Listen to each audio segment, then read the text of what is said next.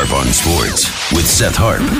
You know what time it is. 3, 2, 1. Let's do this. Go, bartender! Your food needs refill! Harp on Sports, the Bar, podcast, media, audio, and radio network. What do we have in store for you on this edition of the program? Rivalries restored. Got some big pendulum swinging games of some of our elite matchups across the country. Some of them don't have the zip that they've had in years past. I get it. But some of them pretty significant. And of course, Ohio State, Michigan now is where Alabama, Auburn was a decade ago in terms of determining, college football national title favorite. Back in the BCS era, obviously, it was who's going to end up in the national championship game. But oh boy, Ohio State, Michigan has now supplanted Auburn, Alabama as that pivotal pendulum game or catapult, if you will. So we're going to look at those games. Who wants these games? Who needs these games more? Little want and need. Going to look at that. Also, a little SEC brass. We're going to hand out some hardware. A little SEC silver, although it's more like gold, but nonetheless. What are we going to do? Well, we're going to tell you who's the coach of the year, player of the year, defensive, offensive, all that good stuff. Also, college football should and would. We have what I consider to be one elite opening right now. Pretty prestigious. 2 or 3 right smack dab in the middle there. And then there's the graveyard jobs where you got to get in, get out. You can have nice careers, but national title contenders you are not going to be. So we're going to look at those positions, who these programs should hire and who they more than likely would hire. And Stroud and Proud. This weekend, the game of the week in the NFL is going to be the Texans hosting the Jaguars. Why CJ Stroud, come Sunday night, could be your MVP favorite. Harp on Sports, the Bar, podcast, media, audio, radio network. Follow, share, like, subscribe at Harp on Sports Twitter, at Harp on Sports Instagram. Want to track us down via social media? That's how you go about it. Harp on Sports, auditory route, Buzzsprout, Spotify, Apple Podcasts, Harp on Sports Facebook page, Harp on Sports YouTube channel, and of course, harponsports.com. All right, rivalries restored. Ohio State, Michigan is obviously the big one this weekend. They're both undefeated. Good gracious. The winner's going to go to the college football playoff. They're going to drub Iowa. The loser's going to be on the outside looking in. Unfortunate. That'll change next year. What'll be interesting next year, depending on how the schedule lays itself out, do you realize in the Big Ten these two could play each other and then turn right back around and play each other again? That's what we have to look forward to. Now, that's going to be one of those realignment of the conferences focus that could happen with Auburn and Alabama too in the SEC.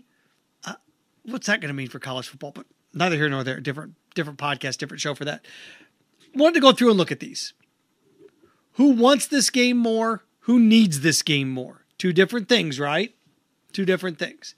And let's start off with Ohio State, Michigan, because this is going to be the biggest swinging one. Who wants it more? Who needs it more?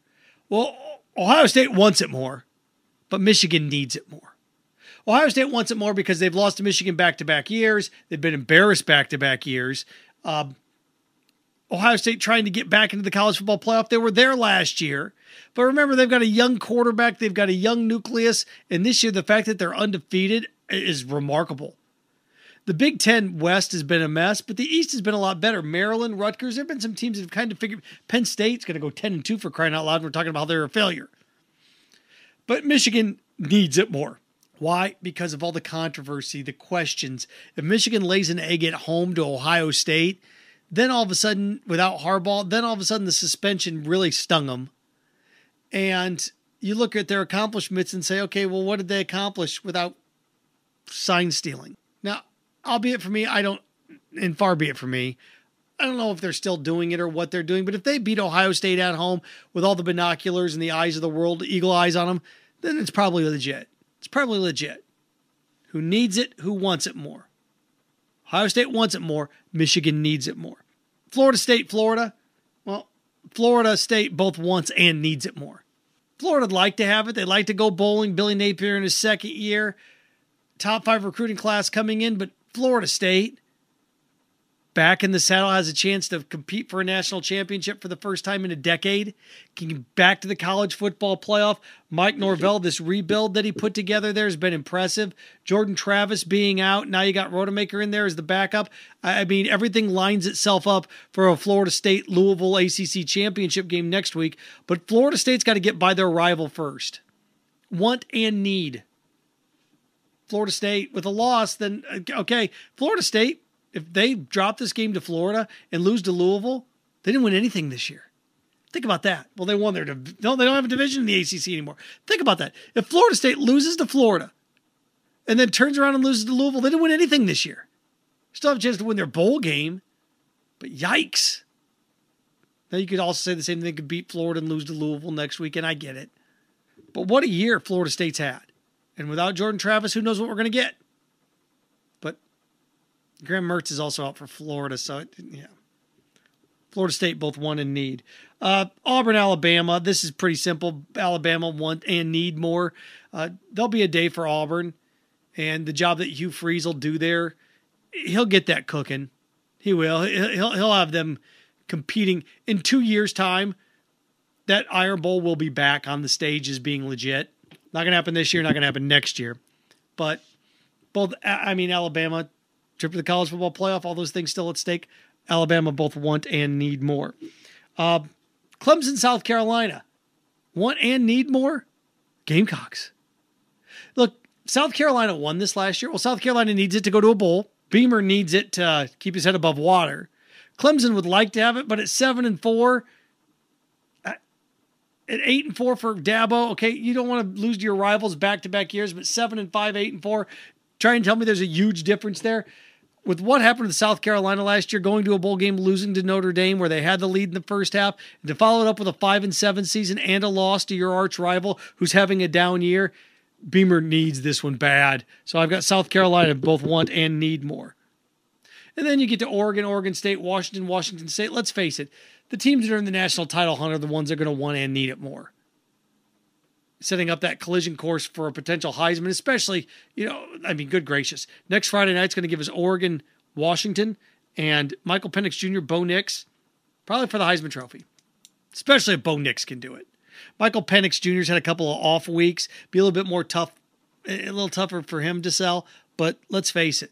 Bo Nix puts together a big performance this weekend. It'll be his Heisman to lose against Washington next week. There's other ones, A&M, LSU, I want and need.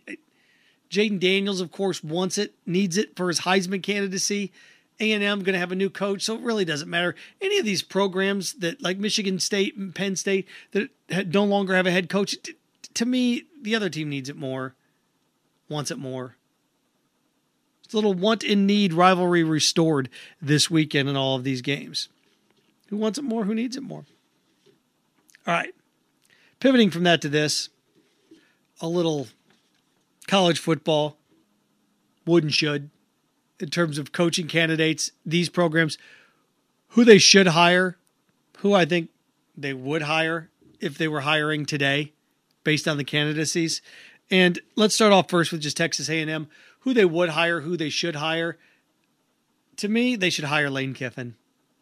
Lane Kiffin is going to win double-digit games at Ole Miss 2 out of the last 3 seasons.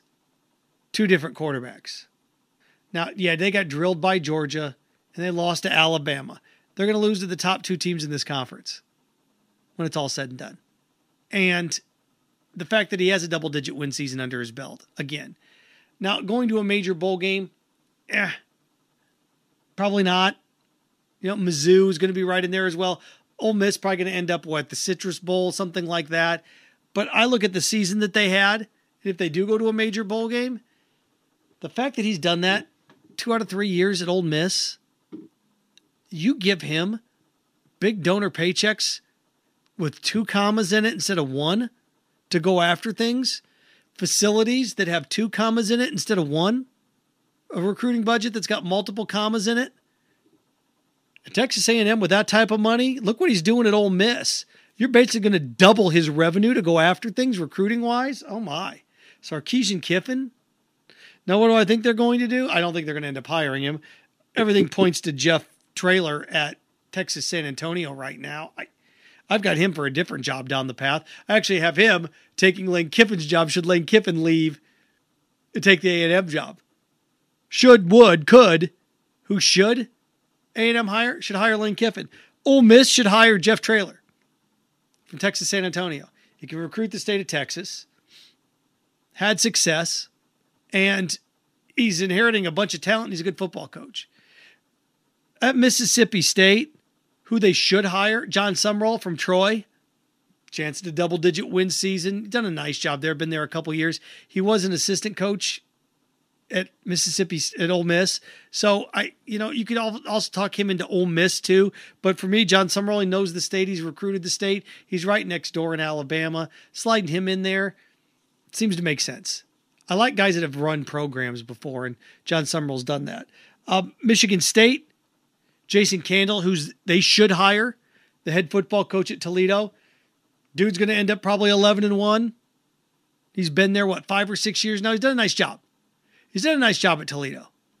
And he's kind of looking for that next gig. He's familiar with recruiting the state of Michigan, having been right at Toledo and in Ohio in that pocket. He's a good, solid head football coach. It's what Michigan State needs. You go back and look at what Michigan State's done over the years, at least over the last few years.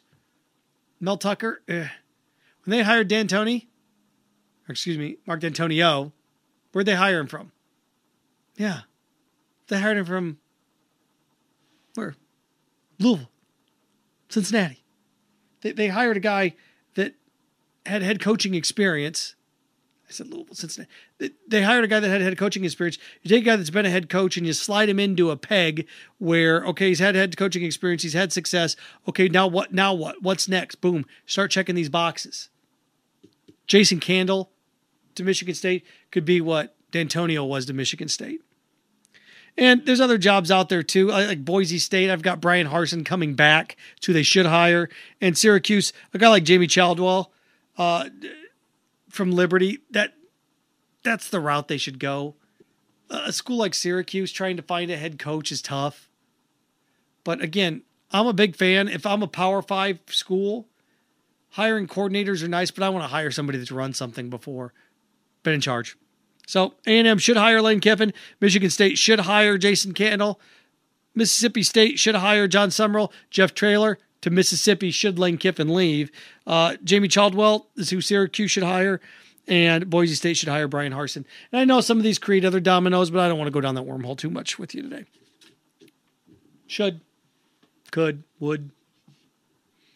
And who knows? There's always some curveball. There's always some major job that opens up as well. Who knows what it'll be? But there always is one or two. Speaking of one or two, a little SEC silver. Going to hand out some hardware. Not gold. That's reserved for national championship, Heisman, all of those things. Butkus Award, Bednarik Award, all of those.